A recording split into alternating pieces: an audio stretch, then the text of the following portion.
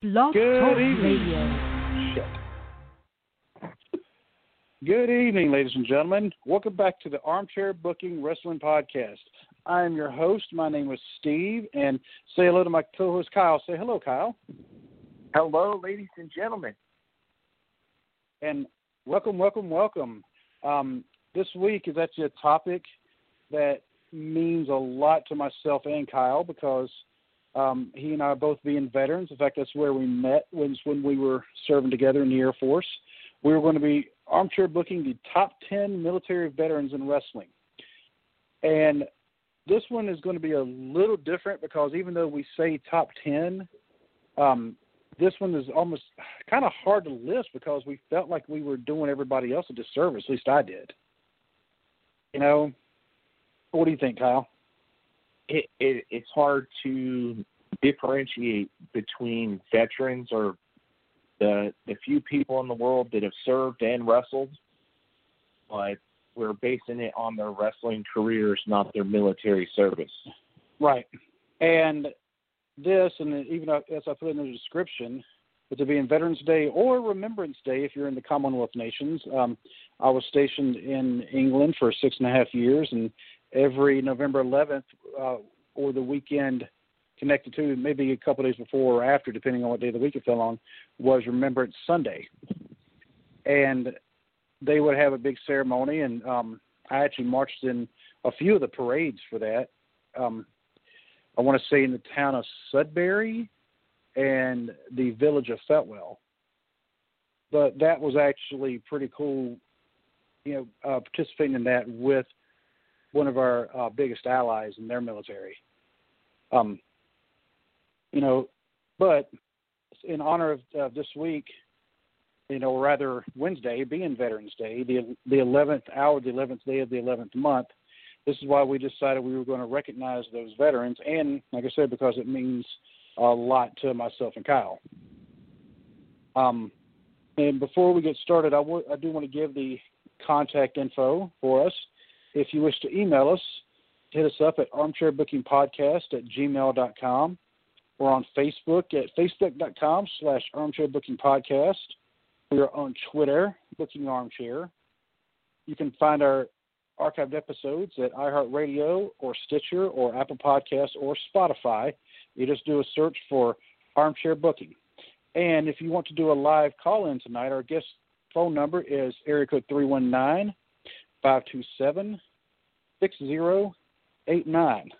Have I forgotten anything, Kyle? I think you mastered the phone number this week. Yes, I do remember the phone number.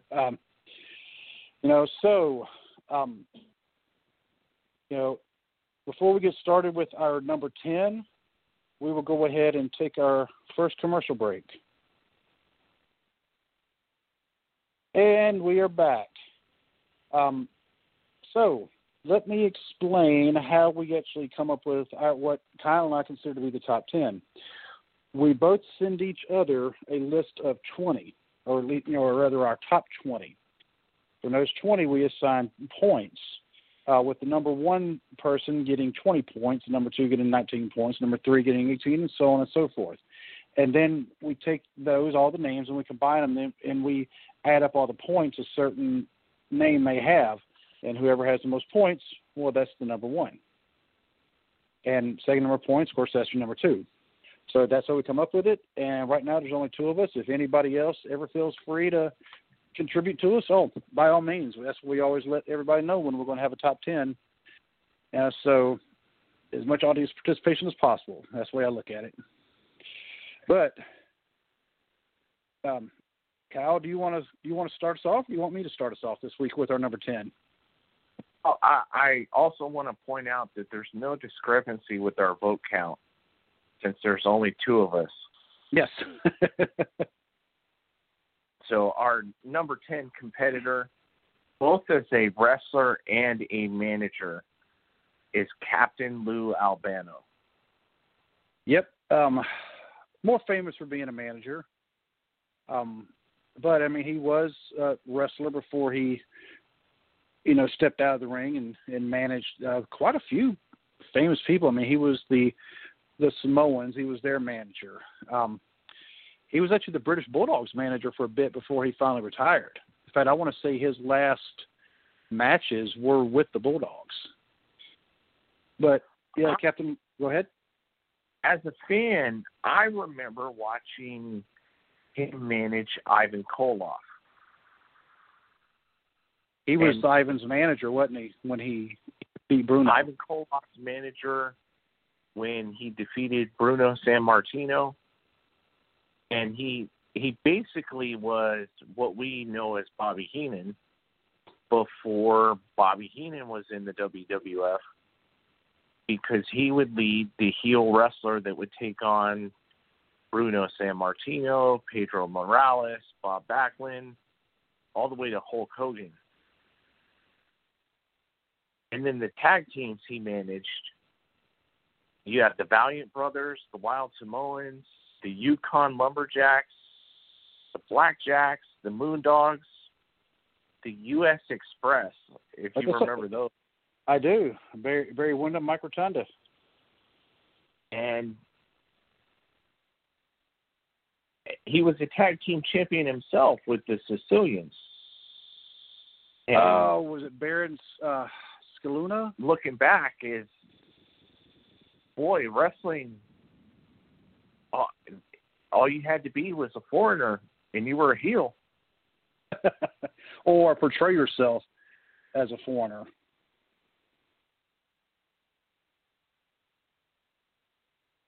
So he had quite an impact in the wrestling community, and we should remember him in rock and wrestling when we became fans, because Cyndi Lauper, he was in some music videos and managed Wendy Richter, didn't he? And I don't think he actually managed Wendy Richter. I think he was part of that, but I don't think he was actually her manager. I'll have to look. I know he was very involved with the creation of the first WrestleMania. But I think Wendy Richter was actually being managed by Cyndi Lauper. And they had that whole rock and wrestling thing, and then Roddy Piper, he broke the gold record over Lou Albano's head. And that's when they were having wrestling on MTV. So they were really, really helping it go mainstream. And then, of course, WrestleMania, the original WrestleMania. So you know, the first time I ever saw Captain Lou Albano was in a wonderful wrestling movie from 1987 that I think a certain teenager should do a podcast about. Body Slam. Yeah, she looked at me and she went, "What?" I'm telling you, it had Dirk Benedict and Rowdy Piper, and Captain Lou was the manager for the heel tag team in that movie. And that was the first time I saw him, because I have a long family history of watching terrible 80s movies. And that one sounds like it's pretty terrible. I mean, I can't say much because I saw No Holds Barred in the theater. It was me and like 3 other people in the theater. I think I was the oldest one. I introduced that to my son and his 4 friends, and they went to school that Monday and said, "What's that smell?" But Tony Altamare, that was his tag team partner. Anyway, sorry, didn't mean to cut you off. But yeah, "What's that smell?" became a thing at school for a little while. Yeah. But, and he was, like you were mentioning him being with Cyndi Lauper, he was the dad in the Girls Just Want to Have Fun video. Yep. But the perfect manager for the 70s and the 80s. Yep, and he was the first person I could think of that had anything pierced besides his ears, because he had his cheek pierced. But the funny thing is, talk about Captain Lou being a wrestler then a manager.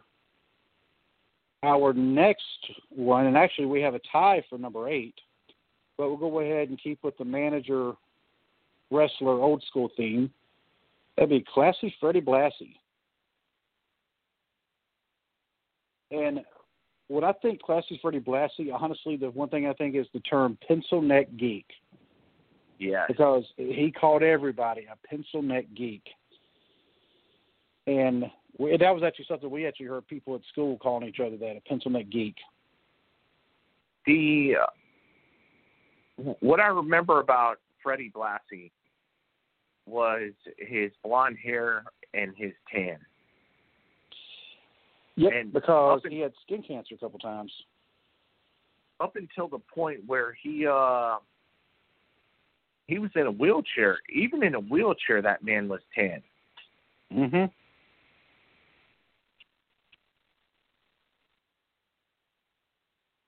But and he was in a tag team, wasn't he? With because he wrestled out west. Yes, and I'm actually looking at his Wikipedia right now, and this is probably something I probably should have done before the podcast, but this has been, like I was telling you earlier, this has been a crazy, crazy week for me. San Francisco, Los Angeles mainstay, right? Yeah. It says Billy McDaniel. And Billy McDaniel, actually, the link is red, so there's actually not a page on him. So I can't tell you much about him. But, he served in the Navy during World War II in the Pacific. Yeah, so he saw, I'm pretty sure, he saw something. But the man in the 60s could stir up a crowd so bad that he needed ununiformed police officers to go to and from the ring. That's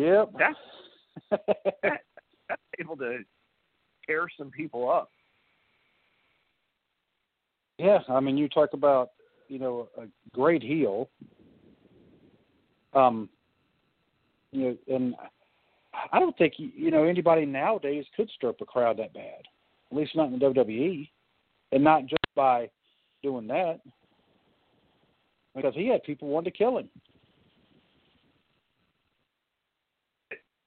Another guy who retired, became a manager, which there's probably not enough of those today. No, there's not. Hulk Hogan's original manager. Yep. And not only that, but he was the Iron Sheik's manager when the Sheik beat Bob Backlund in the Garden for the title. And boy, did he know about that. Yep. And then, of course, the Iron Sheik lost it less than a month later to Hogan right there in the Garden again. But I think anytime they have a manager, and yes, we know the nature of the business. However, when they have you managing the world champion, that kind of says a lot about you also. They said they actually trust you to help put this person over. And he managed Nikolai Volkov and the Iron Sheik to tag team gold at the first WrestleMania against the U.S. Express.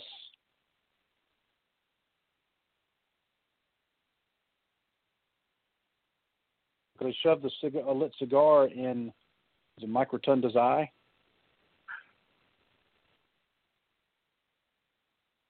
Oh,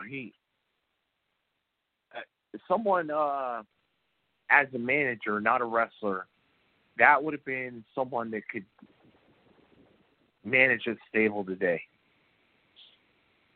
I would say so. And probably greatly underappreciated by today's wrestling fans. Well, I'll tell you what an influence that cigar might be. This past weekend, at a live show that I saw with the Northern Wrestling Federation out of Cincinnati, one of their guys, He's a manager, and he actually just started following our Twitter page, which I think is absolutely fantastic. And in fact, I'm about to go. I can tell you his initials, but his name is Sinclair Octavius Bentley. So you see his initials.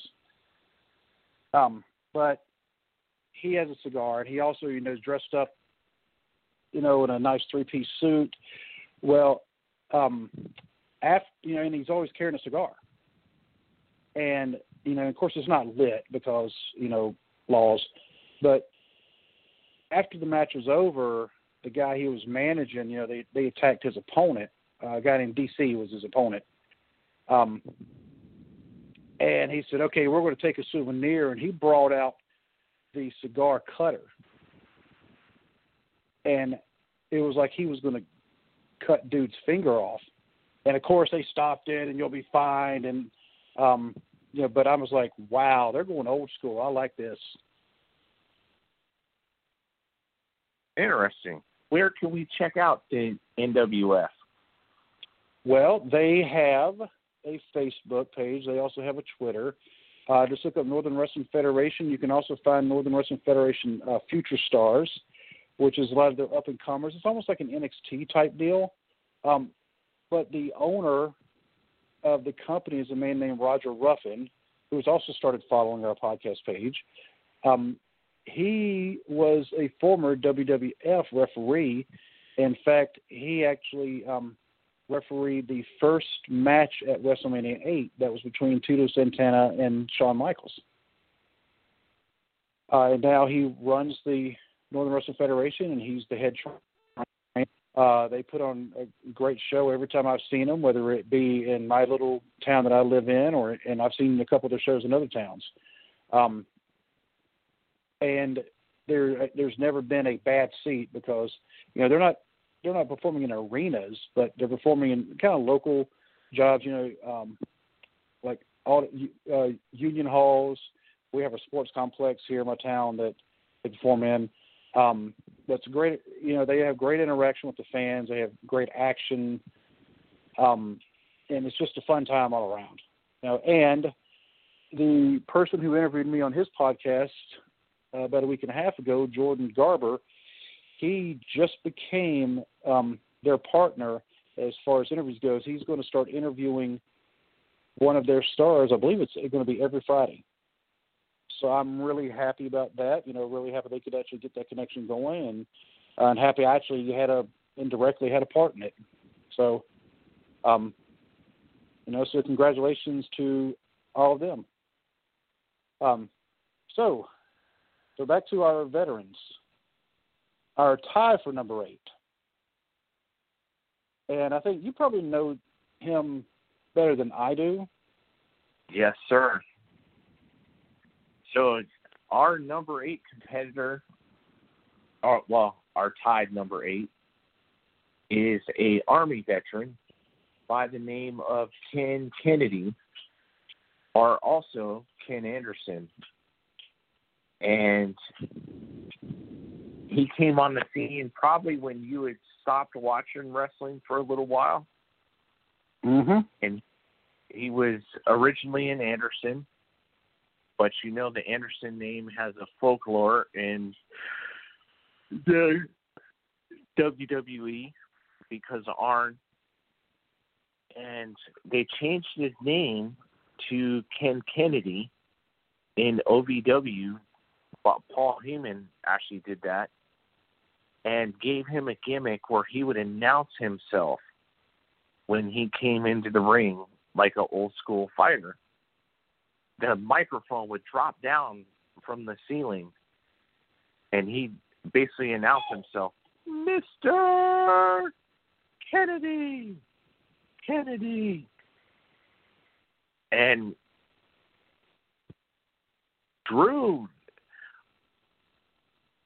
a bit of heat for it, was over with the crowd, but the injury bug really, really affected his career.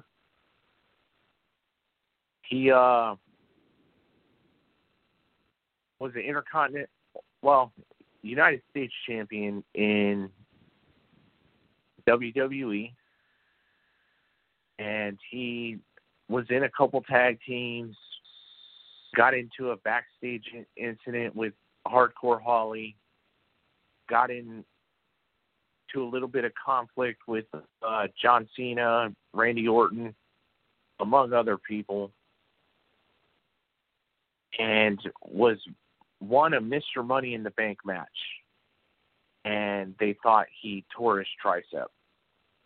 Is he one of the few that never cashed in successfully? Ended up losing his briefcase to Edge. And Edge basically won the championship with the briefcase. He was rumored to be the original choice for Vince McMahon's son, his hidden son, that ended up going to Hornswoggle. But it was just little things that kept derailing his WWE career. And he went to Impact Wrestling, Total Nonstop Action, whatever you want to call it, and won their title. Was a heavyweight champion down there, joined Aces and Eights, and was at least entertaining for a while, and now runs a wrestling school up in Wisconsin with Daivari. He was a real entertaining wrestler during that period, and just little injuries. If we ever do a top 10 for wrestlers whose career got derailed for injuries, he would be pretty high on the list. Well, I'm looking for ideas for a top 10, so that might be it here fairly soon. Not in 2 weeks, though, because it's going to be too obvious. But now, somebody's talking about Mr. Kennedy, Ken Kennedy, his career being cut short by injury. Our next one had a pretty long career, and he definitely was not cut down by any kind of injury. And if he did get injured, well, he came back. And this person is not just a wrestler, but he was also one of the most well-known promoters in the history of wrestling. And that'd be Vern Gagne. Well, hold on. Yeah. Love Vern. Clarence Gagne. I would have went with Vern, too. Say it again? His name was Laverne. Laverne. Oh, okay. Somehow missed that. But he shortened it to Vern because Vern sounds way better. Yeah. Sliding. What, is it French? No. He, being as old as he was, being born in 1926, that was one of those classic names. A Midwest name, we have a Laverne in our church. It's just one of those names. That's how I know it. But the first real wrestler on this list, two-time NBA champion and an alternate on the 1948 Olympic team. And he was also on the Navy underwater demolition teams. That's the Buds, right? A real tough guy. Yeah, because you can't be, weak of heart to try to join one of those teams. But what was it? Went into the NWA. Was a United States champion. Defeated Lou Thez, who when he was NWA champion, and used his money to invest in land in Minnesota, where he was from. I don't know about you. I know we talked about our fandom in the earlier episodes. I used to watch AWA wrestling every day when I got home from school on ESPN. And if I would have had ESPN at the time, I probably would have been doing that too.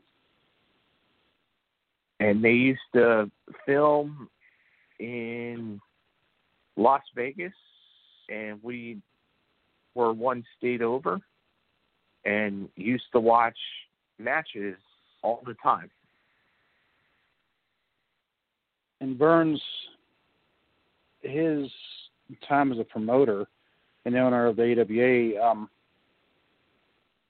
he's always going to be listed, I think, as one of the top promoters ever. But he didn't want to change with the times. And he was not a fan of Hulk Hogan because he thought of wrestling should be wrestlers. And he realized later on, after Hogan left, and you knew, or at least they knew, that Hogan was about to set the wrestling world on fire in the WWF, that he made a mistake.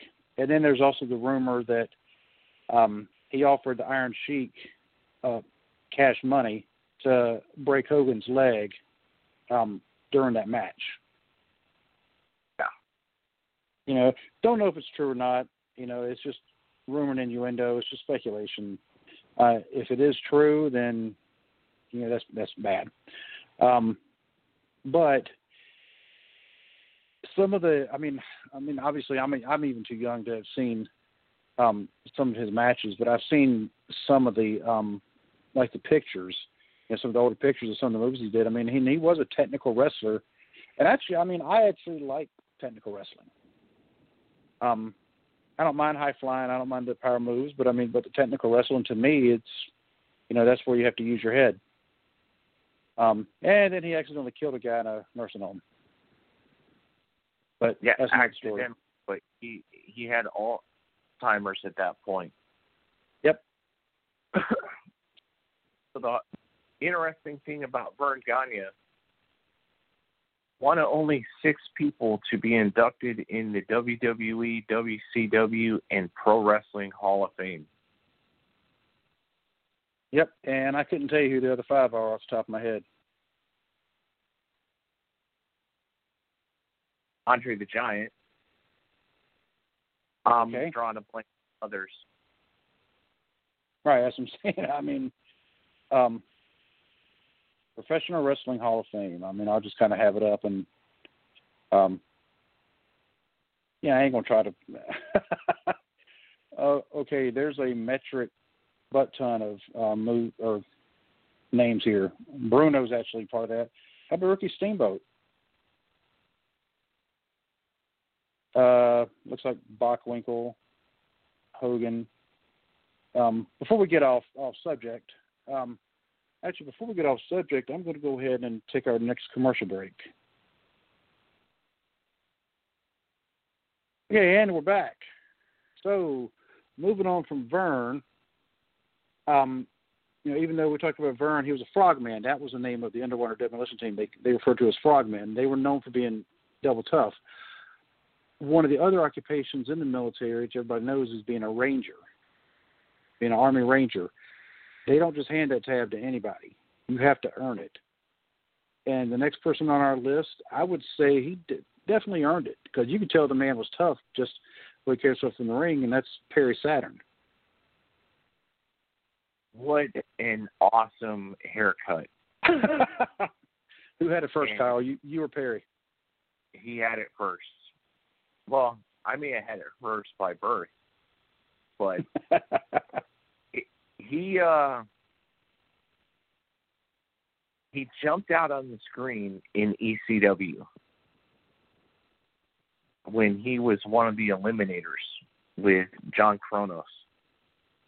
And they had a finishing move, Total Devastation, that was absolutely awesome. And he and Kronos didn't get along So they ended up breaking up, and he went to WCW. But the tag team division in ECW, when they were around, they had the Gangsters with New Jack.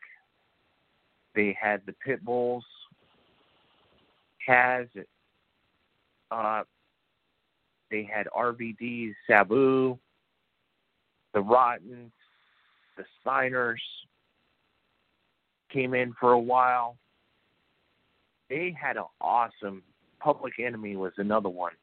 They had an awesome tag team division. And the Eliminators were the cream of the crop. Then he goes to WCW and joins Raven's Flock. And looked like the toughest dude of the bunch. You remember watching that? I do. I mean, because Raven's Flock, and I think we discussed this on our Top 10 Stables and Factions episode, I don't think Raven's Flock get enough due. But that's just me. But, yeah, Perry Saturn, he was a really, really big part of that. Based on look, because, Vince McMahon had a certain favoritism towards certain wrestling bodies. You would have thought Saturn would have been a really big star, something bigger than he was. And although he was a multiple-time champion in WCW, WWF, the thing you remember most for Saturn? Unfortunately, because Saturn was on his way up, and then he took liberties with, well, I don't want to say he took liberties with a kid, but he got kind of ticked off at somebody for botching a move. Mike Bell. Mike Bell. It was Mad Dog Mike Bell. And then he basically beat him up for real. And Vince McMahon, being Vince McMahon, stuck him with a bad gimmick, and now everybody, like you said, remembers him for Moppy. And I remember when all that was happening, I didn't know why they did that to him. I didn't know about the Mike Bell incident until years later, because it was on like Sunday Night Heat or something like that. It wasn't one of the main shows. And I just thought it was such a waste. I was like, you got this guy, he has a move set unlike anybody else. His moves look legit because they are legit. He's got a great look. He had the stamina to go along with it. He could go a long way. So why are you having him fall in love with a mop? Didn't make any sense. Right. And that's how they punish guys. Really. I think you see punishment in WWE to this day.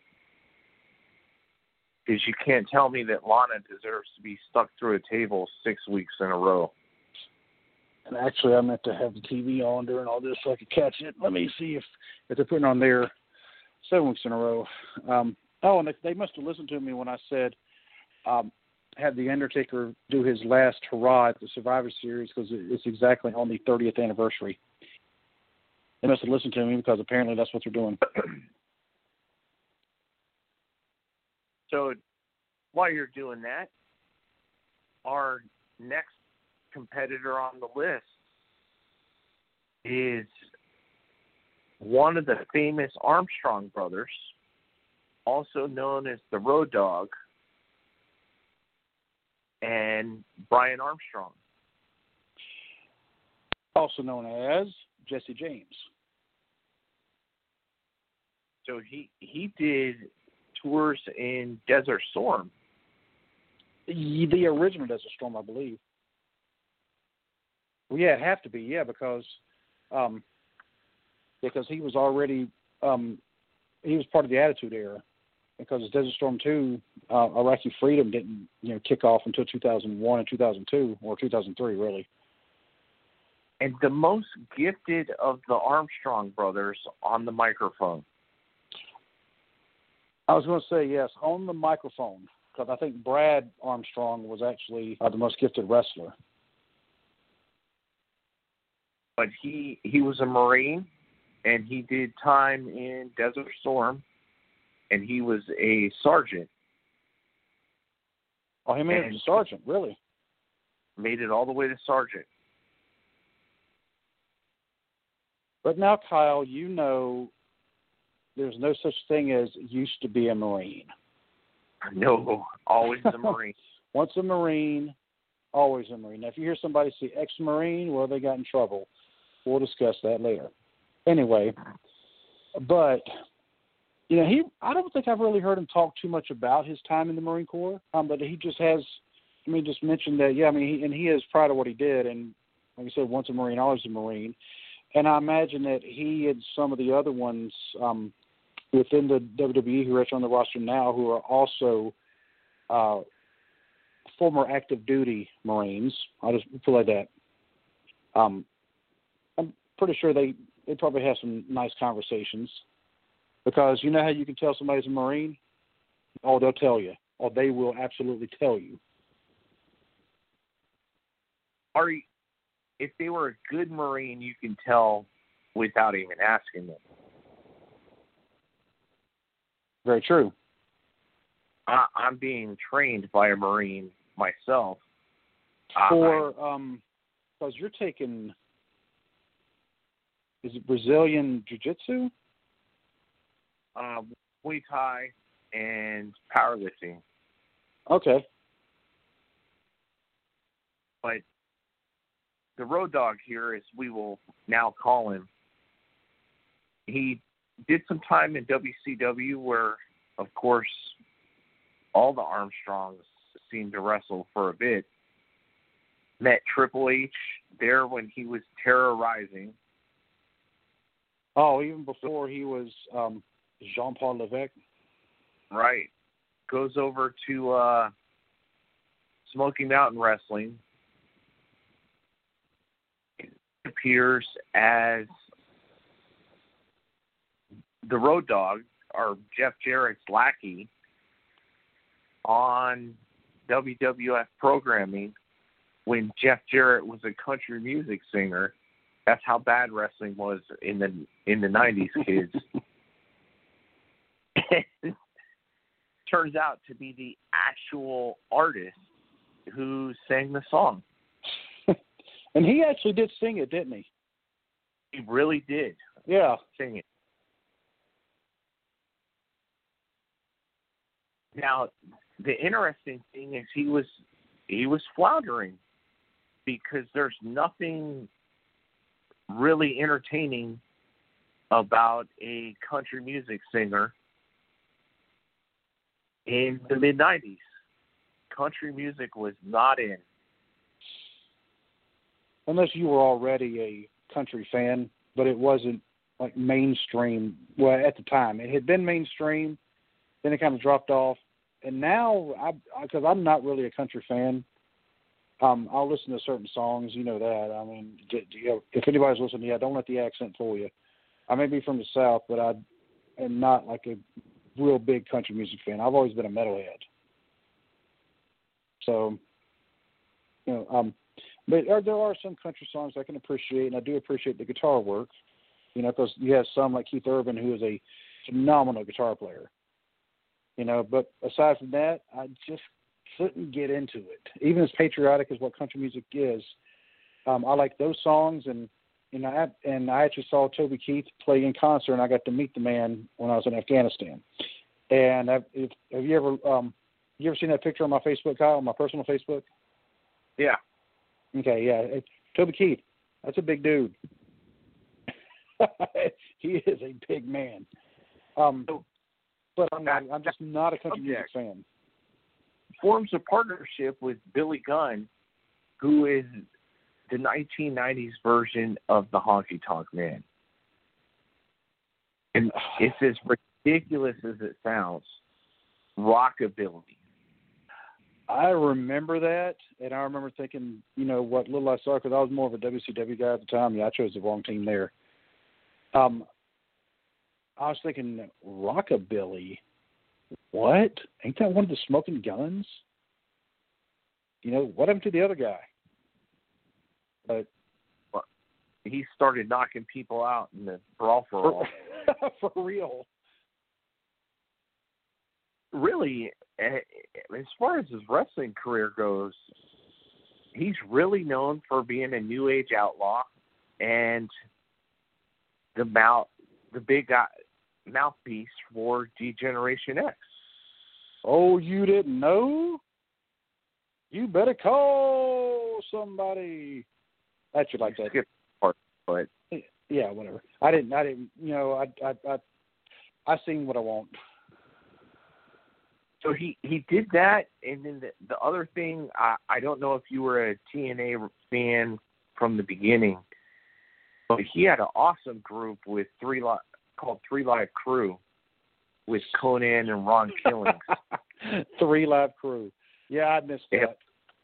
Oh, they were a fantastic group in the early version of TNA. Yeah, I may or may not have had a single of 2 Live Crew. Yeah, I said a single. So he again teamed with Billy Gunn in TNA when they were the James Gang, and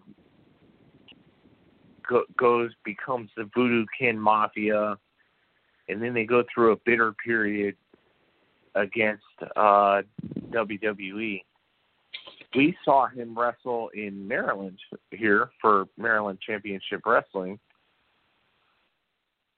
And spends his last 3 active years in WWF and became a producer who, up until about a year ago, was in charge of, I want to say, Raw or SmackDown. I'm thinking it was SmackDown, but don't quote me.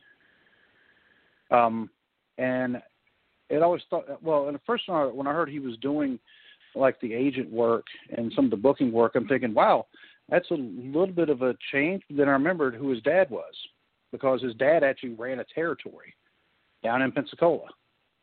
Yeah. Pensacola, which where my tech school was, even though I was in the Air Force, and Pensacola is a Navy town. My tech school was on a Navy base, and our next entrance was in the Navy. But he's known for being in the Navy. He was also part of the Buds team, and kind of controversial, not because of anything he did in wrestling, but because of some stuff he's done outside of wrestling. And that's Jesse the Body Ventura. One of your favorites. Actually, I don't have anything against him, but I know he's one of your favorites. Former politician, former mayor of a small town in Minnesota, 3-time author that I'm aware of because I've read all his books, known conspiracy theorist, not conspiracy, it's government secret theorist. You forgot he was also the governor of Minnesota. Oh, that's right. Former See the Mind Ventura. Yep. And multi-time movie star back when movies were really good. Predator, Running Man, Demolition Man, Batman and Robin, and a small cameo in Major League 2. When Predator first came out, when it first came on HBO, the only reason I watched it was to see him. And then when he got killed, I turned it off. I was like, all right, I'm done. But his wrestling career, honestly, it got cut short, didn't it? It did. Another one I want to say he had, it wasn't like an injury like bones or, like back. He had like blood pressure issues or a blood clot issue. It was something kind of off the wall that you don't think about. But it's something that could be very dangerous. And he couldn't pass a physical because of it. Like a heart issue, right? Yeah, something like that. It was, let me see if I can find it. But that's, like I said, that's what I did not do enough research before. And that's on me. And I'm not going to make any excuses. I mean, I would say, hey, I've been busy, but you know what? I still could have done something. The Wikipedia doesn't actually, not that I could find like real quick. The interesting thing about Jesse Ventura is I remember him more for his commentary than I do his matches. Oh, he was a great commentator.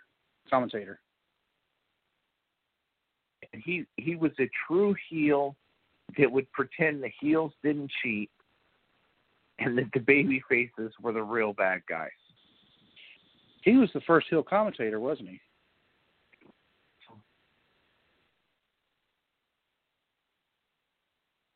Avid hater of Hulk Hogan. So if you were on the anti-Hogan boat, you enjoyed Jesse Ventura. Oh, he had blood clots in his lungs. And you have to wonder if his wrestling career was cut short because of his military career. Well, he said the clots were a result of his exposure to Agent Orange during his time in Vietnam. So, sounds like it could have been. But his heat with Hulk Hogan wasn't just in the ring. He has heat with Hulk Hogan outside the ring as well, because he says Hogan's kind of a snitch. Hogan snitched him out about some stuff. About creating a wrestling union. Yep. And regardless of your opinion of unions, I'll stop. I don't want to get political. However, I almost feel like if any profession needed a union, wrestling might just be it. Because you really think about this, I believe stunt workers in Hollywood, they have a union. Actors, of course, they have the Screen Actors Guild. I mean, you're not going to get many parts in Hollywood without being part of that. Wrestlers, they do a lot of the same kind of stunt work. They also do a lot of the same kind of acting. You put them on the road, for 300 days a year. Think about that. I mean, just barely 2 months cumulative where you're not on the road. That's 2 months cumulative where you might be able to see your family, if you're even able to have one. So maybe them having a union's not a bad idea. Jesse brought it up, and Hogan went and stooged him out. Yeah, well, when Hogan makes 30-something million over his wrestling career,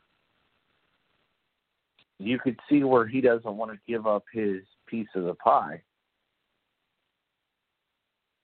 But that goes to an interesting discussion, which Jesse has had.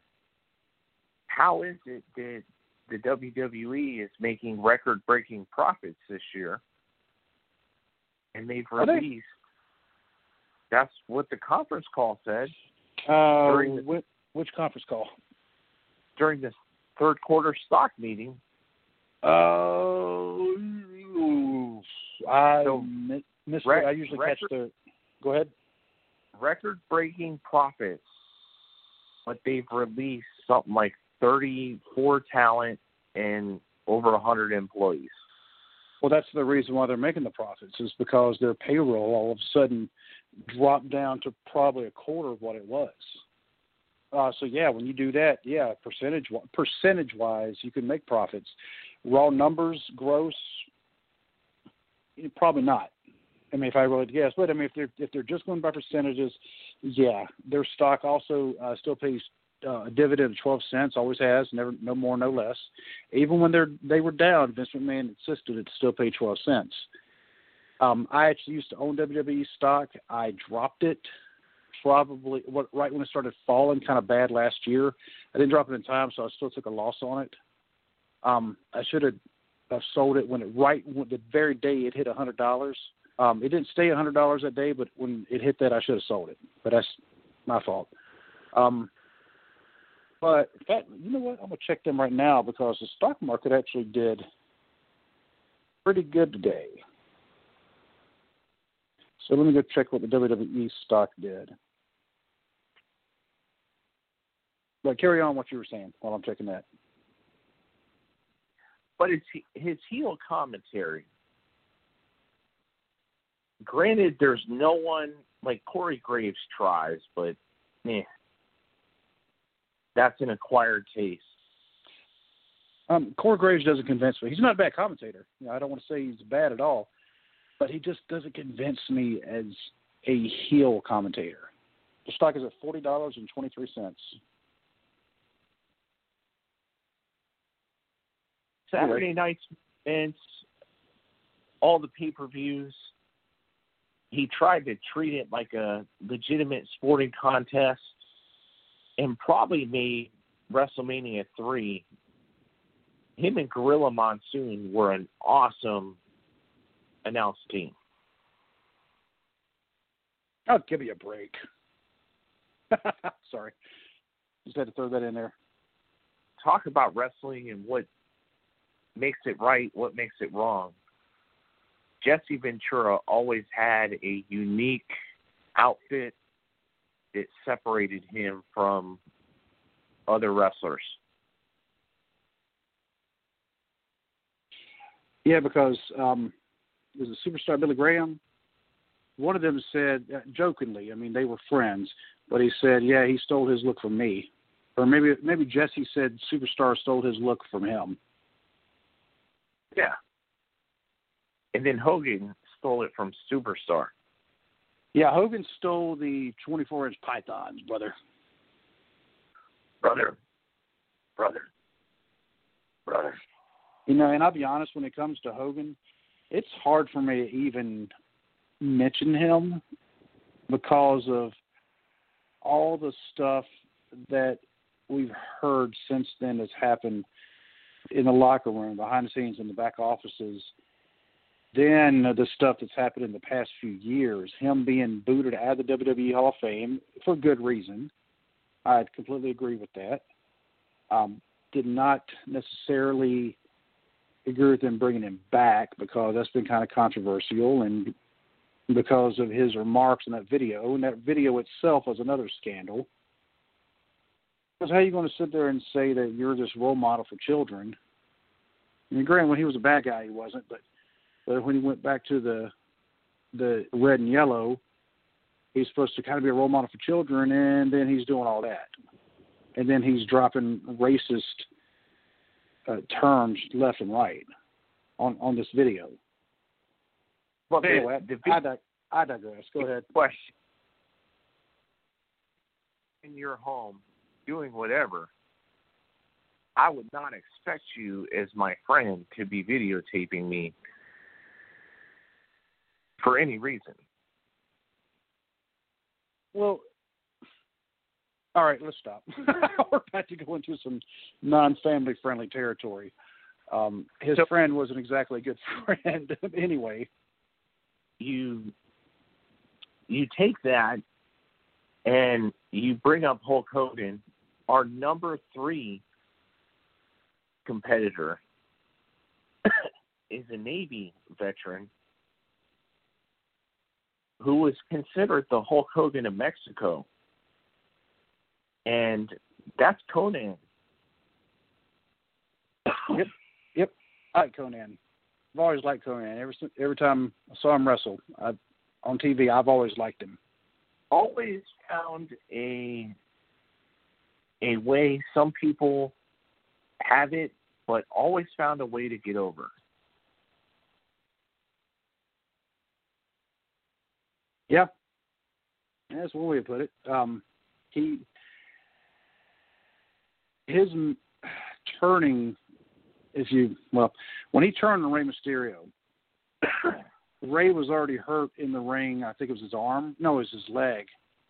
And Conan came in there. It's like, is he going to help him, or is he going to? Nope, he's not helping him. And he grabbed his leg and he kind of yanked back on even harder.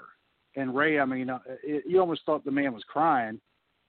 You know, it made me almost go, oh my God, what are they doing to him? But Conan was good, and one of the biggest influences of all of wrestling, because he's another one that he has his own podcast, and does he still have his own podcast? Yes, he does. It's fantastic. Him and Disco Inferno. That's an odd pairing. Disco Inferno is fantastic. I've heard that. It's just, and I'm looking too much at their characters, I guess, but you would think Conan and Disco Inferno as a team.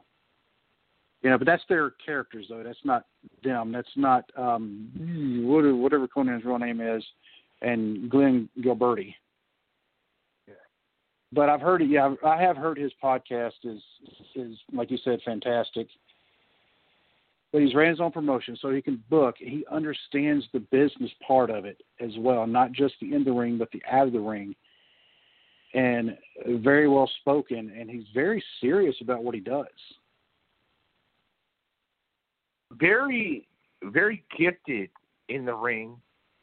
And I thought when you said Impact, the first thing we know he did for the business is he taught Bret Hart the sharpshooter.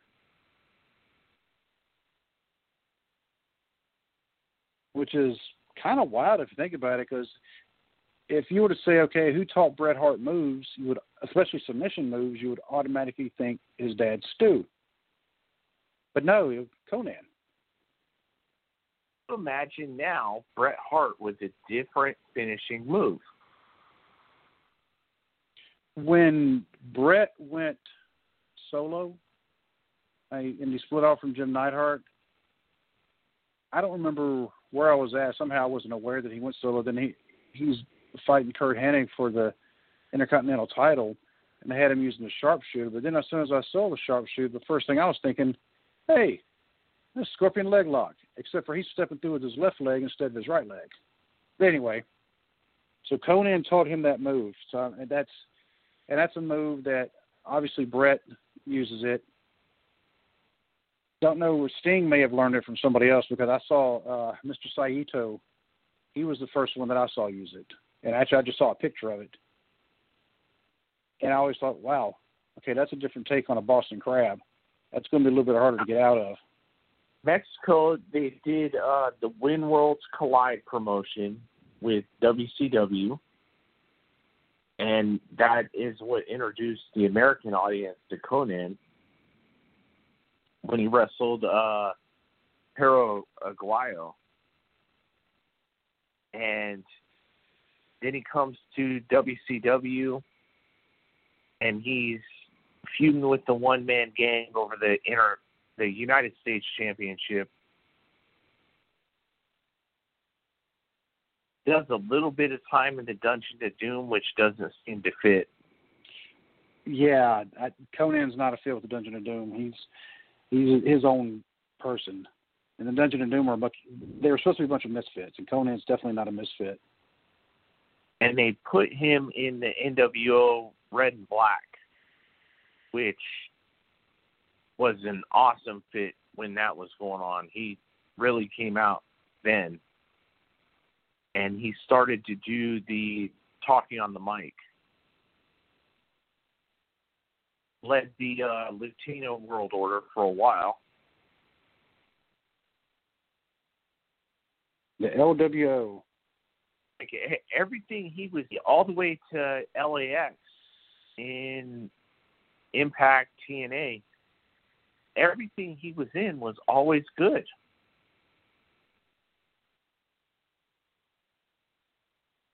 Yeah, and everything he does now is also good. And I'm hoping that if he's not in any kind of Hall of Fames, which he should be, but if he's not, he needs to be.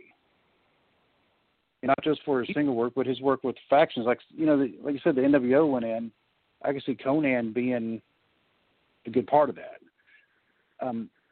But just to move on, we're talking about Conan being in factions.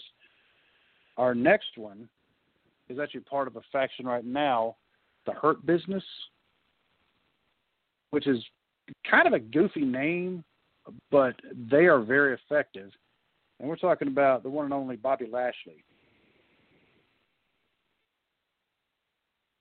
So Army veteran.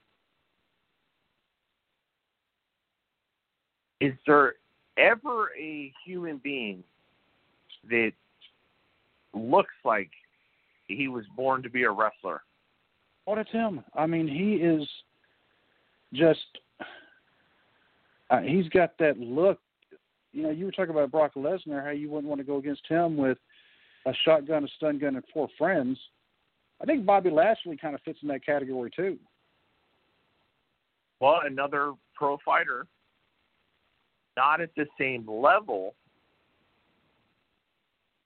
but very, very good pro fighter. Never got the speaking aspect. Well, because when you see somebody that big, you don't expect him to have a voice as soft as what he has. Right. So too nice of a human being to have that mean side. But one of the wrestlers, and he really should get more credit for this, but a TNA World Champion. And you see it more now, and it's becoming less of a deal now. But Ron Killings, our Truth, Bobby Lashley, both black heavyweight champions in that organization. And he was a great heavyweight champion in Impact Wrestling. He had a character that they mastered. They had someone speak for him and mastered. All he had to do was go in and beat people up. And with Bobby Lashley, we also can't forget he was in one of the most famous WrestleMania matches of all time. For the life of me, I cannot remember which WrestleMania number it was. Was it 24, 25? I want to say 22. Wow, that far back.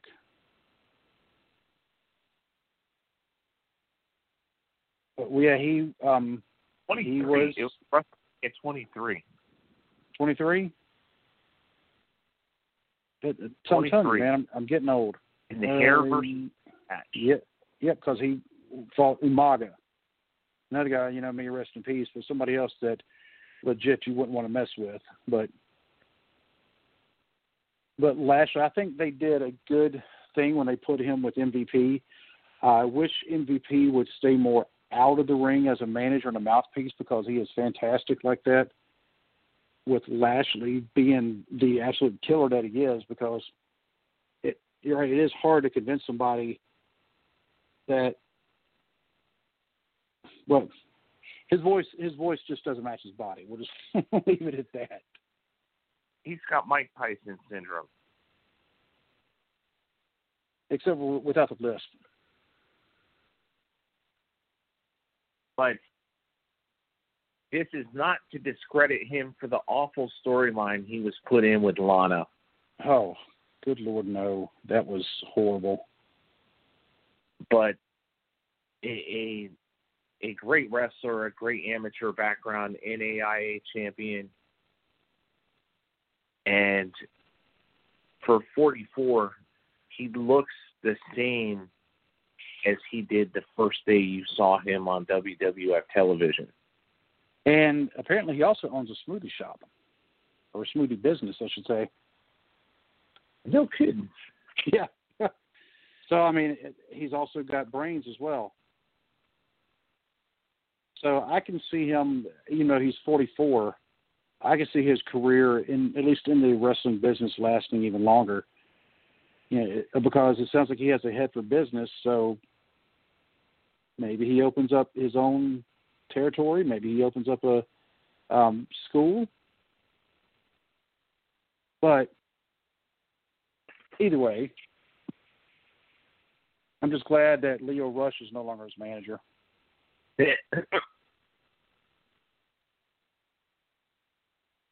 All right. So you want to knock out some honorable mentions? I tell you what, let's go ahead and take a commercial break real quick, and we will knock out. There are tons of honorable mentions just because of what the subject is, and as soon as we come back from the commercial break, we will name them, and then we will get to our number one. And we're back. So, Kyle, just going to mention a name, and we'll just do a real quick couple-second synopsis because we actually have quite a few names here. But I will actually start, and if you just want to, because you have the same list I do, so I'm going to start from the list on the right, if you know what I'm saying, like the big list of the names we had combined. And then once we finish that one, then we'll jump over to the ones that we haven't named yet. But Baron von Raschke, I believe he was Army veteran and former AWA Tag Team Champion. Yep. Then we have our good buddy, Zeb Coulter, also known as Dutch Mantel. I will always know him better as Dutch Mantel, but Zeb Coulter's cool too. Another Army veteran, Vietnam veteran. Then we have another Army veteran, Corporal Kirshner, which he actually used that as part of his gimmick. But he was he airborne at Fort Bragg? I believe so. Tag team partner of Sergeant Slaughter. For a little bit, yeah. But go ahead with the next one, or do you want to? Do you want me to take it? Jack Mulligan.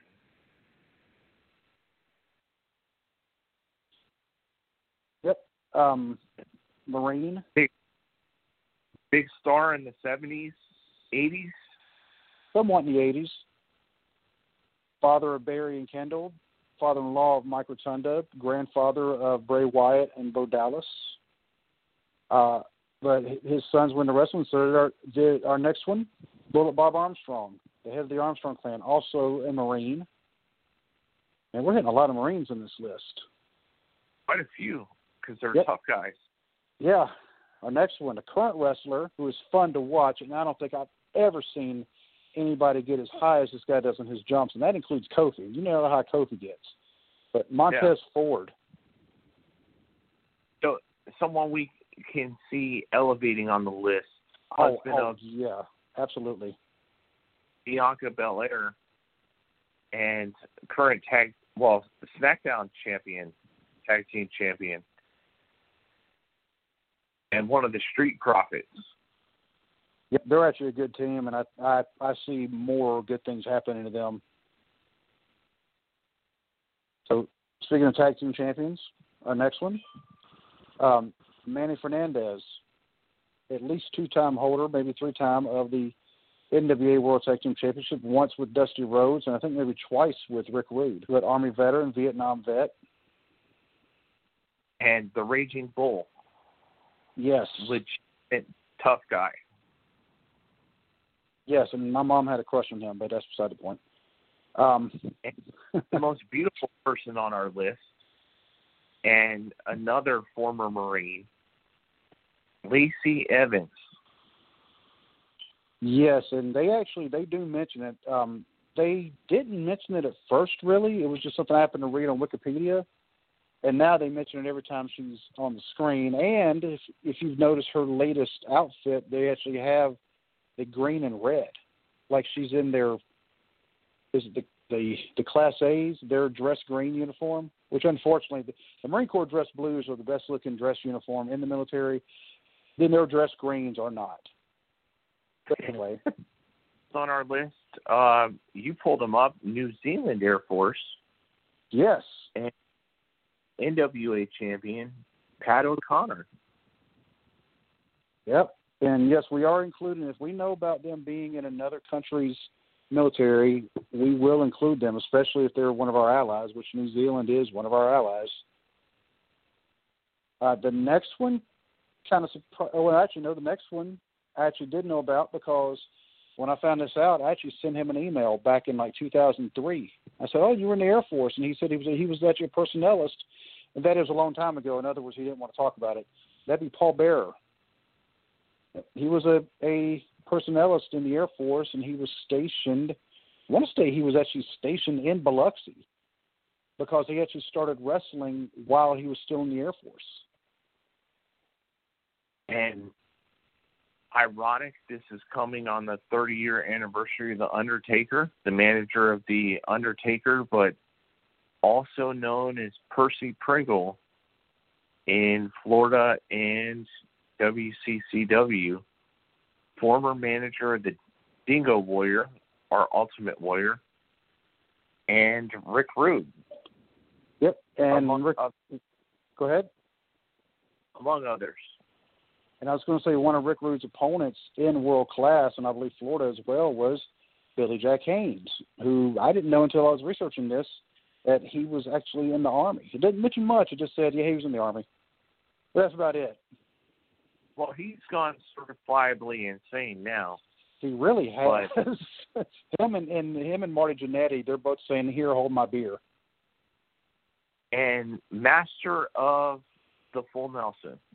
Now, the next one, he's not as widely known. His dad is better known than he is, but Tama Tonga, son of Ming or King Tonga or Haku. But Tama Tonga, so, Army veteran, wasn't he? Or no, he was Army. Was the Army or Air Force? I want to say Army, but current member of the New Japan Bullet Club, the most overstable in the business. Yes.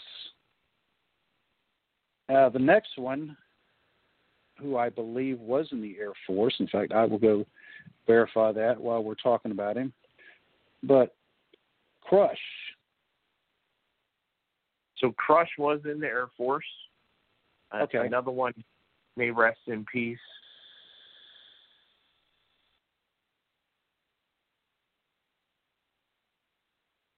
And it was, just think about him being in the Air Force as big as what he was. I don't know how he fit on a plane. That was a big guy. Someone who used their wrestling in their gimmick was Sergeant Craig Pitbull Pittman. Yep. And I remember when he was in WCW, and then he left, and apparently he was working for some independent companies, but they were doing shows on military bases overseas.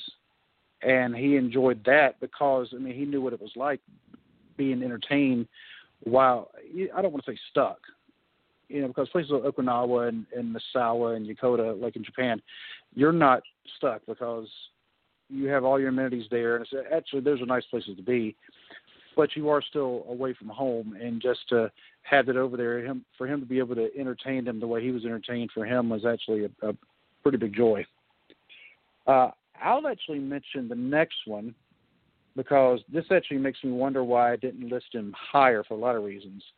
Paul Bosch, former promoter out of Houston, and maybe because his name isn't as well known now, but Paul Bosch was in World War II. I know this will mean a lot to you, Kyle, and our other veterans. It should mean a lot too. And people are civilians. It sounds like it should mean a lot, and it really does, but he had a Silver Star with a cluster, Bronze Star with a cluster, and a Purple Heart. And someone who went legitimately blind for their service. Yeah. So not only as a promoter who brought us, among others, Bruce Pritchard, who's on the creative team right now. Again. But legendary down in Houston for many years, all the way to when Vince McMahon bought the territory up. We're going to have to get the other ones pretty fast. Yeah, I was going to say, our next two I'll actually mention together because they're a team, but Steve Cutler and Jackson Riker I totally forgot they were a team because I haven't seen them in so long. The Forgotten Sons, but both of them Marines. As they'll tell you, the Marines, but they kind of fitted into their gimmick as being forgotten, and I get it. Forgotten because of someone's use of their Twitter account, but it's not popular to have opposing views right now. True.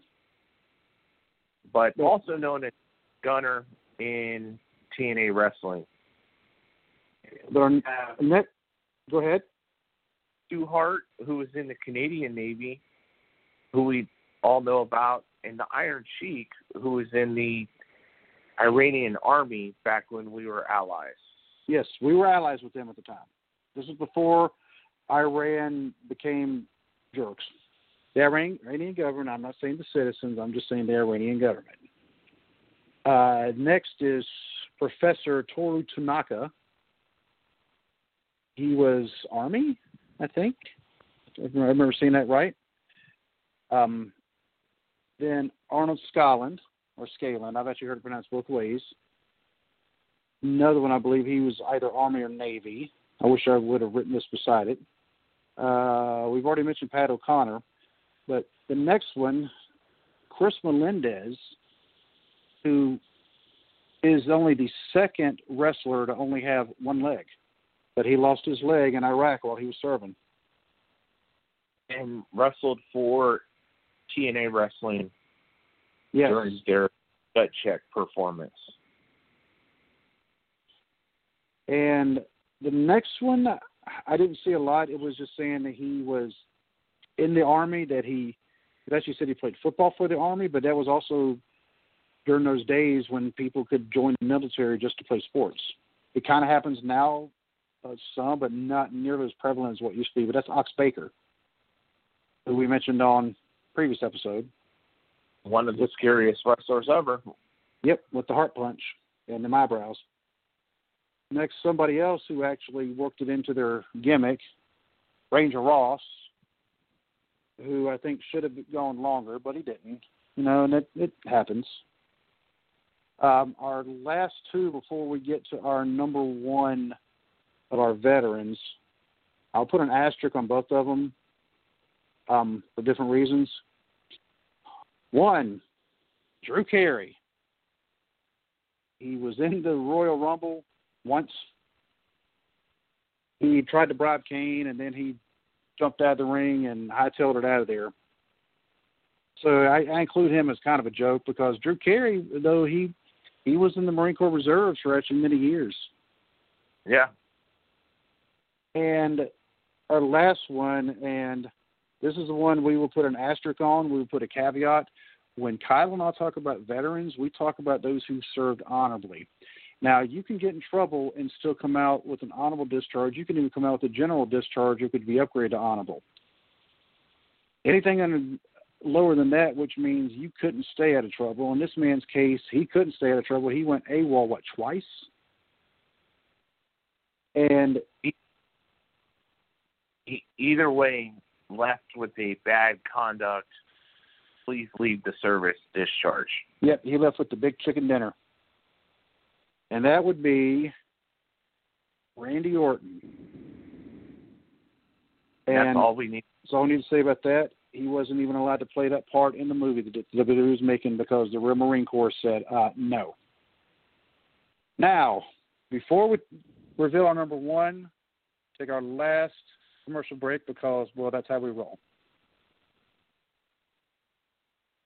And we are back. And our number one, and Kyle and I both agreed. And do you want to do a drum roll? You want me to do a drum roll, or you just want to say the name? Just say the name. Big Sexy, Kevin Nash. So, 21-time champion. 21?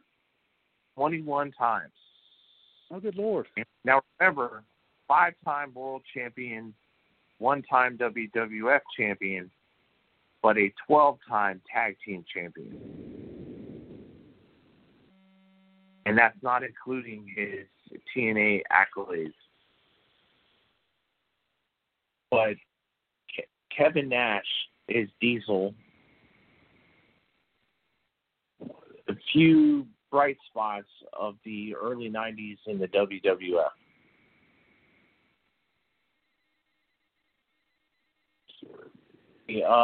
Military policeman.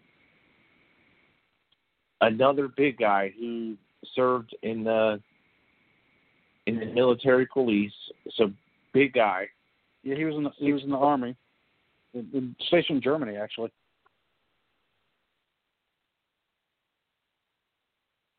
And really perfect professional wrestler. Have you ever seen the interview where he talks about how he ended up in the Army? Okay, so before he was a wrestler, before he went in the Army, he played basketball at the University of Tennessee. Go figure, a guy who's 6'10" playing basketball. And he ended up hurting his leg, I think, and he couldn't play. So he said one day he and his friends, they were just sitting around doing nothing on a Sunday. They decided to go watch the Sunday matinee. And the movie that this just happened to be on was Stripes. And he came out there, he said, well, that looks easy. And so he went down and enlisted in the Army. And, yeah, he was wrong. He said he found that out real quick. It was not easy. But he still, he did his time, and he served honorably. And I want to say he may have actually been discharged because of a knee injury, maybe. But either way, he did serve honorably in probably one of the biggest uniforms they ever had to find. Oh, definitely. But Impact as a wrestler, as a member of the Clique, a member of the NWO, and part of the booking committees, he, like it or not, he had a mind for the business. He picked it up incredibly well. Oh, and he's a smart businessman, too.